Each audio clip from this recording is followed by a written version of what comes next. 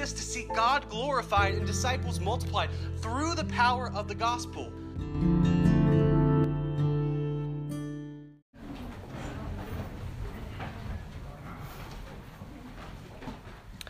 Have you ever been determined to do something, but once things got hard, you begin to have second thoughts? I think a lot about the Russian soldiers who were told they were going to easily roll through Ukraine and take over the country in just a few short days. And now that they're stuck in an ongoing, months-long conflict, and now that tens of thousands of their fellow soldiers are dead or wounded, you can imagine that many of them may be second-guessing whether or not it was really worth it. I also think about civil rights leaders like Martin Luther King Jr., who knew that what they were fighting for was right, but maybe after facing considerable opposition, death threats and imprisonments, I wonder if they began to question if what they were doing was really worth it. There may be times when you are required to take a stand for what you absolutely know is right, but once people begin to violently oppose your mission, it causes you to stall, to question, to hesitate, and maybe even give up entirely. If you haven't already, please turn with me to John chapter 15. John chapter 15, we're going to be picking up in verse 18. And while you're turning, let me tell you that in John 15, Jesus is going to prepare his disciples for what's ahead of them. At this point in the story, it's only been a few days since Palm Sunday, and the disciples still probably believe that Jesus would be the king. They probably believe that because Jesus rode in on that donkey to become king of Israel, and as they were shouting Hosanna, the disciples probably thought that when Jesus sets up his new regime, that they would be governors and co-councils, and that they would be loved by the people too, because Jesus was loved by them as well. And in John 15, Jesus is going to demolish those expectations. And he's going to warn his disciples that persecution, not praise, is coming their way. By the time this gospel had been written, Stephen the deacon had already been stoned. Peter had already been crucified. James, the brother of Jesus, had already been thrown off the roof of the temple and then beaten to death. And even today, from India to Iran, from Afghanistan to Pakistan, Christians are slaughtered by the hundreds for their faith. Now, before we dive into the discussion about persecution, I think that it needs to be said that we in this room certainly do not face the kind of persecution that either the early church faced or many modern Christians face. We live incredibly privileged and peaceful lives here in America. And when we read passages like this, we need to be careful that we don't develop some kind of persecution complex. But with all that being said, I believe that we're entering into a post-Christian America. It's becoming more and more true that if you hold faithfully that the Bible is true and that Jesus is the only way, you're going to face increasing opposition and hatred. It used to be that you couldn't run for town dog catcher unless you taught Sunday school at some church somewhere. Now, if you go to a church that takes the Bible too seriously, you can be in big trouble. Recently, a politician in England attended a church that happened to believe that marriage was between one man and one woman. And when it was discovered that he had attended this church, the politician had to come out and denounce the church and their hateful views. It's okay to be a Christian, but if you take the Bible too seriously, then you'll find yourself in hot water. If you believe in the miracles of the Bible, the world will think you're a fool. If you believe in the morality of the Bible, the world will think you're a bigot. If you preach the gospel of the Bible, the world will call you narrow-minded. So how can we endure when friends and family who we love and care for deeply despise us? When coworkers mock and belittle you, when the world hates you, and you start to have second thoughts? How are you going to make it when you face that kind of opposition? Well, my prayer for us this morning is that we would be able to endure whatever persecution comes our way by remembering the words of Jesus in John 15. Because in John 15, we're going to find 3 vital truths for us to know so that we will not fall away. First, in verses 18 through 25, we'll find that to be hated without cause is to be like Jesus. Second, in verses 26 and 27, to testify about Jesus is to testify with the Spirit. And third, in verses 1 to 4 of chapter 16, to be hated like Jesus is to be expected. To be hated without cause is to be like Jesus. To testify about Jesus is to testify with the Spirit. And to be hated like Jesus is to be expected. So let's pray and we'll dive in. Living God, help us to hear your holy word with open hearts so that we may truly understand. And understanding that we may believe. And believing that we may follow in all faithfulness and obedience, seeking your honor and glory in all that we do. Through Jesus Christ our Lord we pray. Amen. Look with me to verse 18. If the world hates you, know that it has hated me before it hated you. We'll stop right there for now. Jesus had just gotten done talking with his disciples about their need to love one another, just as he has loved them. Why is it so crucial for this new people, this new community, to be one marked by love for one another? Because the world is going to hate them. Why would the world hate Jesus' disciples? Well, because they hated Jesus first. But that, of course, raises the question, why did they hate Jesus? Well, remember back to John chapter 7, verse 7, where Jesus said, the world hates me because I testify about it, that its works are evil. The world did not hate Jesus because of his miracles. It wasn't because he claimed to be the Messiah or even because of the style in which he preached. No, they hated Jesus because he called out the people's sins. And I've heard many people say that we shouldn't focus so much on sin and that kind of stuff. We should just focus on making sure people feel loved and accepted. And I understand the sentiment. I want people to feel loved and accepted. But here's the problem with that. That's not the way Jesus ordered his ministry. When Jesus first began his ministry, his first words out of his mouth were repent, for the kingdom of God is at hand. Jesus confronted the Pharisees time and time again on their wickedness. And yes, of course, Jesus ate with tax collectors and sinners, but only after calling them to repent. Jesus was not known as a friend of sinners because he approved of their sins, but because those were the people who more often than not recognized how badly they needed Jesus.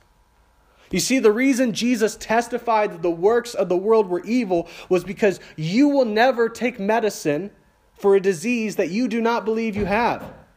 You will never come to the Savior unless you truly believe that you are, in fact, a sinner. I want everyone right now to ask yourself, am I a good person? And think about that answer for just a second. Now, if your answer is yes, I am a good person, then you're in trouble. Because you have no idea how badly you need Jesus. God is absolutely perfect. He is altogether holy and righteous and just, and he will punish sin, from the most unspeakable acts of evil to the smallest white lie. And that's terrible news because all of us have sinned. All of us have fallen short of God's glorious standard. Just think about your life for a moment. How have you sinned and disobeyed God's commandments? How many times have you sinned, assuming you could count them? The more and more you meditate on this truth, the more you'll recognize that you are not, in fact, a good person, but that you're a sinner in need of a Savior. But the good news is this, that though you deserve to be condemned and thrown into the fires of hell, Jesus came. Truly God from all of eternity, he took on flesh and became a true man in every way that you and I are, except without sin. Never once sinned, never ceasing to be God. He was the only good man to ever truly live. The only one who never sinned. And it was because he was perfect that he could be the spotless sacrifice for the sin of the world. He was perfect. He laid down his life and suffered and died as a substitute for sinners. He did not die for good people.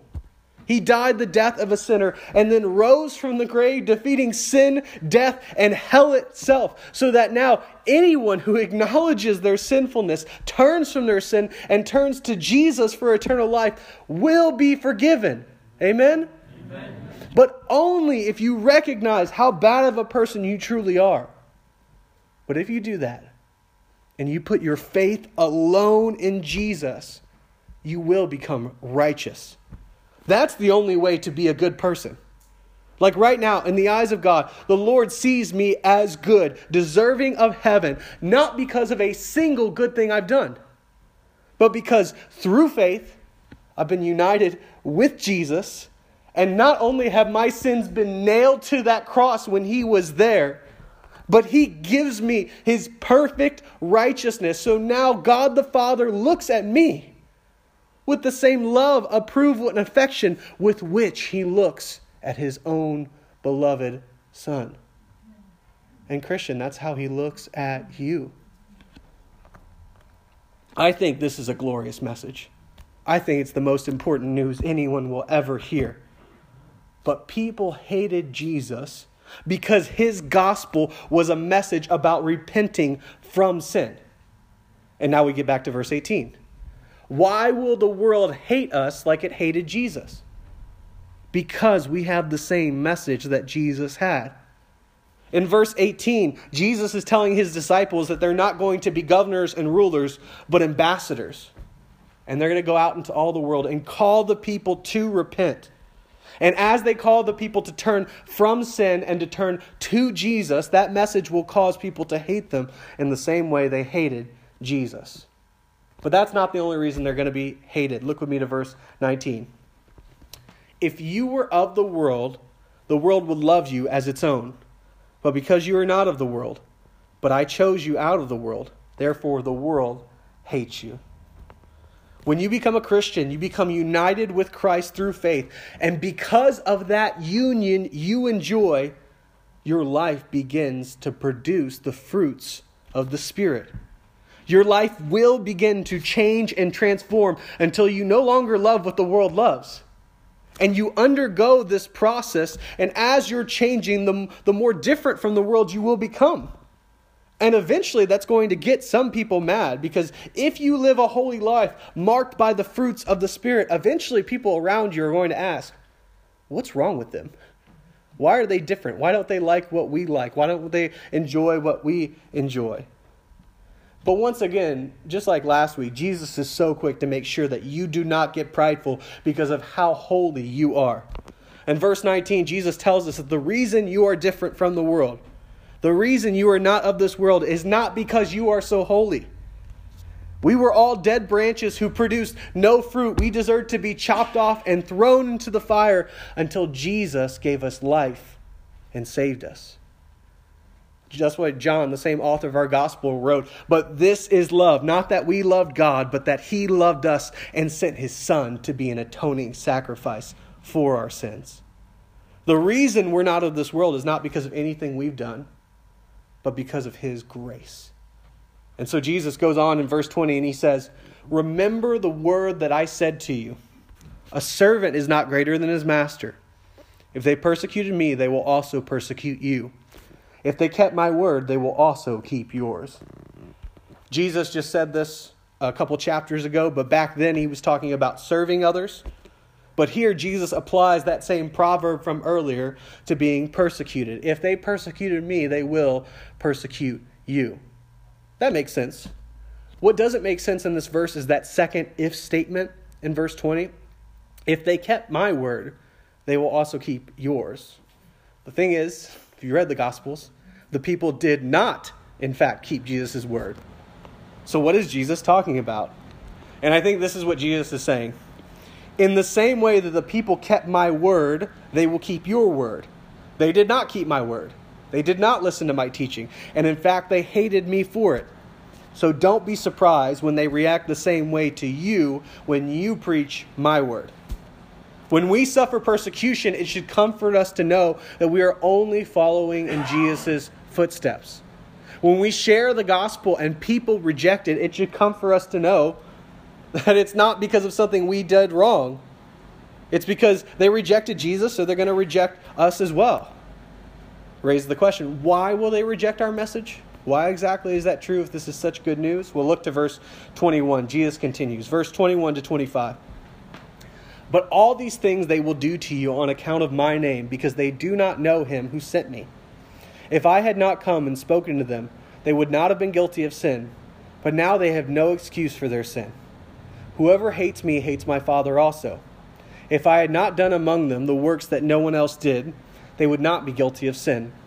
But now they have seen and hated both me and my Father. But the word that is written in their law must be fulfilled. They hated me without a cause. Now, real quick, verses 22 and 24 throw a lot of people off, because it sounds like, is Jesus saying that the people would not have been guilty of any sin if he had not come? And I don't think that's what Jesus is saying. Remember that old rule, Scripture interprets Scripture. Whenever you find an unclear part of Scripture, use the clear parts that are easy to understand to interpret the unclear parts. And we know from Romans 1 that God has given every man a conscience, and that tells them what is right and wrong, so that no man is without excuse. Every human being, whether they've heard the Ten Commandments or the Sermon on the Mount or whatever other laws of the Bible, is still going to be held accountable by God for the evil things they've done. So what is Jesus saying? He's saying that the people of Israel, even though they had more evidence than anyone else in the history in the world, still committed the sin of rejecting Jesus, and they are guilty of that sin. If Jesus had not come, they would not have been guilty of the sin of rejecting him. But now that they've heard him preach and seen his miracles, not only did they not receive the grace and mercy and forgiveness that Jesus offered to them, but they're worse off than before, because now they're guilty of rejecting the one and only Son of God. But you may be wondering, how is that possible? How is it possible for someone to be there and experience all the Israelites experienced and yet still not believe? Well, verse 21 tells us the ultimate reason people reject Jesus. The reason they rejected the gospel, the reason they continue to reject us, is because they do not know God. And then in verse 23, Jesus doubles down on this claim and he says, whoever hates me, they hate my Father also. That's pretty strong language, and it sounds hard to believe, but whoever hates Jesus hates God. And all of this was to fulfill the prophecy of the Old Testament that said that the Messiah would be hated without cause. And here's the logic of what Jesus is saying here. They hated the Father, therefore they hated me. They hated me, therefore they will hate you as well. We often think that to be like Jesus means to be humble or holy. And those things are true. But there's also a sense that to be hated without a cause, when you've done nothing right and nothing wrong and everything right, is to be Christ-like. To suffer persecution, as small as it may seem compared to others in other places, is to follow in our Master's footsteps and to be like him. And that's the first vital truth in this passage. To be hated without a cause is to be like Jesus. Jesus is telling his disciples that to be like him is to be hated, persecuted, and rejected. But despite all that, he's still going to tell them in just a little while, go ye therefore and make disciples of all nations. Doesn't this seem like a hopeless mission? I mean, if Jesus healed the blind and raised men from the grave, and they did not believe when they saw Jesus, what hope do the disciples have? What hope do we have? Well, that leads us to our second vital truth in this passage, which is this. To testify about Jesus is to testify with the Spirit. Look with me to verses 26 and 27. But when the Helper comes, whom I will send to you from the Father, the Spirit of truth, who proceeds from the Father, he will bear witness about me. And you also will bear witness, because you have been with me from the beginning. There was once a seminary professor who every semester would take all of his students in that preaching class on a field trip to a cemetery. And when they arrived, he would challenge the young preachers and say, "Preach!" and call the dead to be raised. And then every single student would get up on a soapbox in the graveyard and one by one urge the dead to rise. And after everyone had had their turns and all the graves remained undisturbed, the professor would look at his students and say, "Your preaching will produce the same results unless the Spirit moves." And those are the same odds that we are facing as we share the gospel with others, unless we receive help from God Himself. That's why when Jesus is going to send His disciples to bear witness about Him, He's not sending them alone. He's sending the Helper, the divine third person of the Holy Trinity. And this Spirit of truth is going to bear witness to the truth as these disciples bear witness to the truth that they have seen. And that's exactly what we see at Pentecost. Peter gets up to preach in that same city, which just a few weeks prior had crucified the Lord Jesus Christ. And 3,000 people repent, believe, are baptized, and are added to the number of the church in a single day. How is that possible? Because Peter was a better preacher than Jesus? Absolutely not. It was because at Pentecost, the Spirit of truth testified with Peter. And guess what? That same Spirit, He testifies with us today. As we share the gospel with others, the Spirit of God testifies with us and calls sinners by name and commands them, rise from the dead, live, follow Jesus. Theologians call this the effectual call of God. Paul talks about it in 1 Corinthians when he wrote, "We preach Christ crucified, a stumbling block to Jews and folly to Gentiles. But to those who are called, both Jews and Greeks, Christ the power of God and the wisdom of God." We call all men everywhere to repent, and we know that from experience, most of the time, our testimony is rejected. But when the Spirit testifies with us, our testimony is no longer foolishness. It's no longer a stumbling block, but our testimony about Jesus becomes the power and wisdom of God. And that's the second vital truth of this passage. To witness about Jesus is to testify with the Spirit. But why is Jesus telling us about all this anyway? And that leads us to our third vital truth. Because to be hated like Jesus is to be expected. Look with me to verses 1 through 4 of chapter 16. "I have said all these things to you to keep you from falling away. They will put you out of the synagogues. Indeed, the hour is coming when whoever kills you will think he is offering service to God. And they will do these things because they have not known the Father nor me. But I have said these things to you, that when their hour comes, you may remember that I told them to you." We'll stop right there. On a side note, I just have to say, this passage is just a total slap in the face to the prosperity gospel.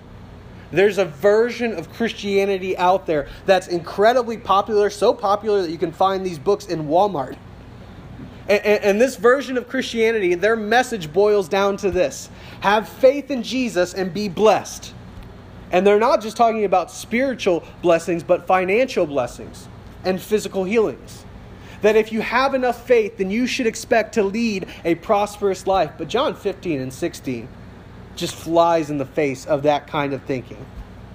If you believe in Jesus, expect the world to hate you.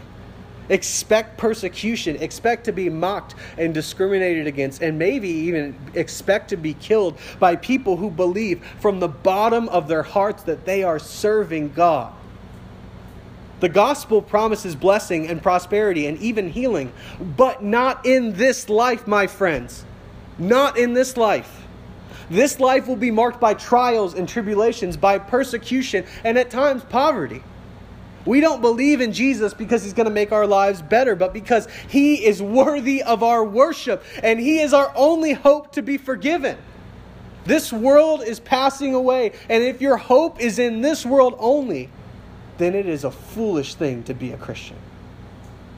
Imagine a man who's sitting on an airplane and someone hands him a parachute. Let me just say, I'm borrowing this illustration from a preacher named Ray Comfort. Just shamelessly, he does it so well. Imagine a man who's sitting on an airplane and someone hands him a parachute, and he tells him to put it on because it's going to make his flight more enjoyable. This man is skeptical at first, but he's curious, so he puts on the parachute to see if his flight gets any better. As time goes on, he notices the weight of the parachute on his shoulders and how cramped he is in his seat. Eventually, his fellow passengers begin to snicker and laugh at him for wearing it, and he begins to feel embarrassed on top of being uncomfortable. At this point, he rips off the parachute, and as far as he's concerned, he's never going near one of those things ever again. Now imagine the second man. He's given a parachute, but he's told to put it on because at any moment he's going to be jumping 25,000 feet out of the plane. He gratefully puts it on. He does not notice the weight of it upon his shoulders or that he can't sit upright. His mind is consumed with the thought of what would happen to him if he jumped without that parachute. Even as the other passengers point their fingers and laugh, it does not make him want to take the parachute off one bit. It causes him to cling tighter to the parachute and even look forward to the jump. What is Jesus doing here? He's preparing his disciples for both the plane ride and the jump. He's trying to keep their eye on the prize so that when persecution comes, they will not be blindsided. They won't think that the plan has failed, but in fact, their faith will grow because Jesus' words have come true. And he didn't just say these things for the 11 disciples in the room, but also for all of us listening here today, so that when persecution comes, we'd be prepared for it. Remember, my prayer this morning was that you would be able to endure persecution by remembering these words of Jesus. Because in John 15, we found 3 vital truths for us to know so that we will not fall away. We found that to be hated without cause is to be like Jesus. To testify about Jesus is to testify with the Spirit. And to be hated like Jesus is to be expected. So how do you respond when the world opposes you? Are you quick to second guess? Or have you been prepared for it? When you hear that the world hates you, does that drive you to go hide in a bunker or to go and do evangelism? I know a lot of Christians that just want to hide out until the Lord returns, but that is not the attitude that Jesus is calling us to adopt. Jesus is not telling the disciples these things so that they can hide and eventually escape to heaven. He's telling them these things so that they will be able to endure whatever trials come their way all the way to heaven. So how do we endure? How are we going to make it? Well, I have 3 pastoral charges, 3 ways you will be able to endure persecution. First pastoral charge. Put on the Lord Jesus Christ to escape the wrath to come. Put on the Lord Jesus Christ to escape the wrath to come. If you suffer for the name of Jesus, but you've never put your faith in Jesus, then your suffering in this life will be nothing compared to the righteous judgment you'll receive for the sins you've committed. But if you turn from your sin and put your faith alone in the Savior and trust what He did on that cross, then He will save you from the wrath to come. Through faith, you will be united with Jesus, so that all your sins have been nailed to that wood, and His perfect righteousness is now yours. And you can be no more condemned than Jesus Himself. So put on the Lord Jesus through faith. Second pastoral charge. Rely on the power of the Holy Spirit. Rely on the power of the Holy Spirit. The Spirit has to move for anyone to be saved. That's why we need to be in desperate prayer that God would move in the hearts of other people. And we need to be constantly sharing the gospel. If we want to be a church that exists to see God glorified and disciples multiply through the power of the gospel, then we have to be desperately dependent on the Spirit working through us. Remember, I've said this a couple times before, sharing the gospel is a lot like handing out lightning rods. There's no guarantee lightning will strike, but it is much more likely. And as we testify about Jesus, the Spirit testifies with us, and He calls dead sinners to be raised to life and follow Jesus. Without Him, we can do nothing, but by His powers, we will see sinners who once hated Jesus come to love Him. So rely on the power of the Holy Spirit. Final pastoral charge. Rejoice when you're persecuted. rejoice when you're persecuted. In Acts chapter 4, Peter and John were beaten by the Jewish authorities, and then they were ordered not to speak in the name of Jesus, and they were let go. But when Peter and John leave the courtroom, Luke tells us that they were rejoicing that they were counted worthy to suffer dishonor for the name. And then they went every day in the temple and from house to house, teaching and preaching that Jesus is the Christ.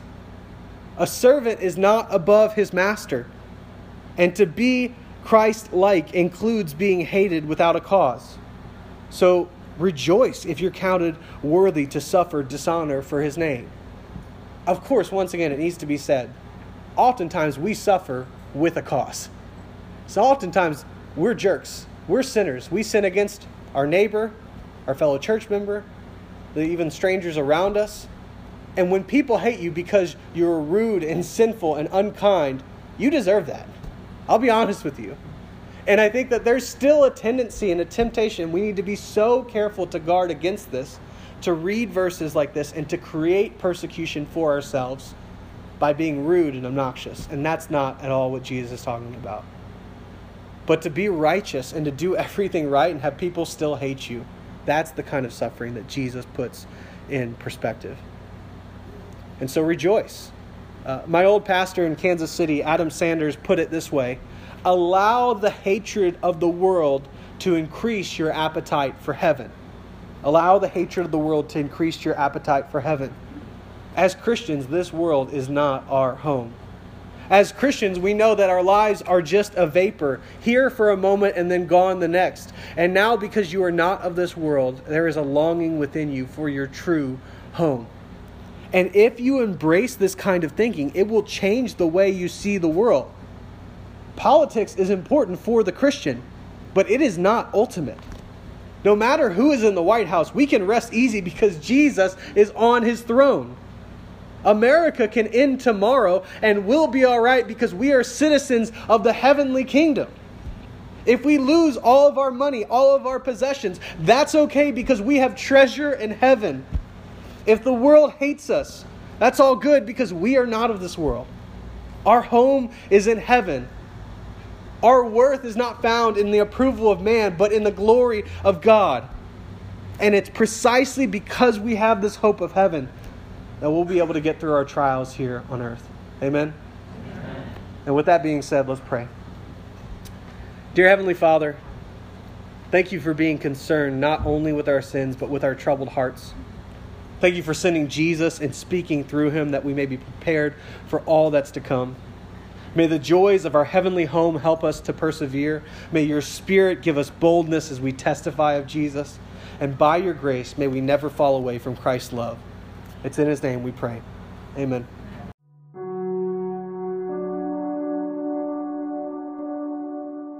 Hi, Taylor Callan, pastor of Horicon Baptist Church. Thank you so much for listening to this sermon. I pray that you are more encouraged and love Jesus and the gospel more after hearing the sermon than when you first sat down to listen to it. Know that our heart at this church is that this sermon would be an encouragement to you and would be a useful resource, but would in no way replace the pastor that God has called to shepherd you or the church that you're called to be a member of. With that being said, if you want more information about our church or want to hear more sermons, go to horiconbaptist.com.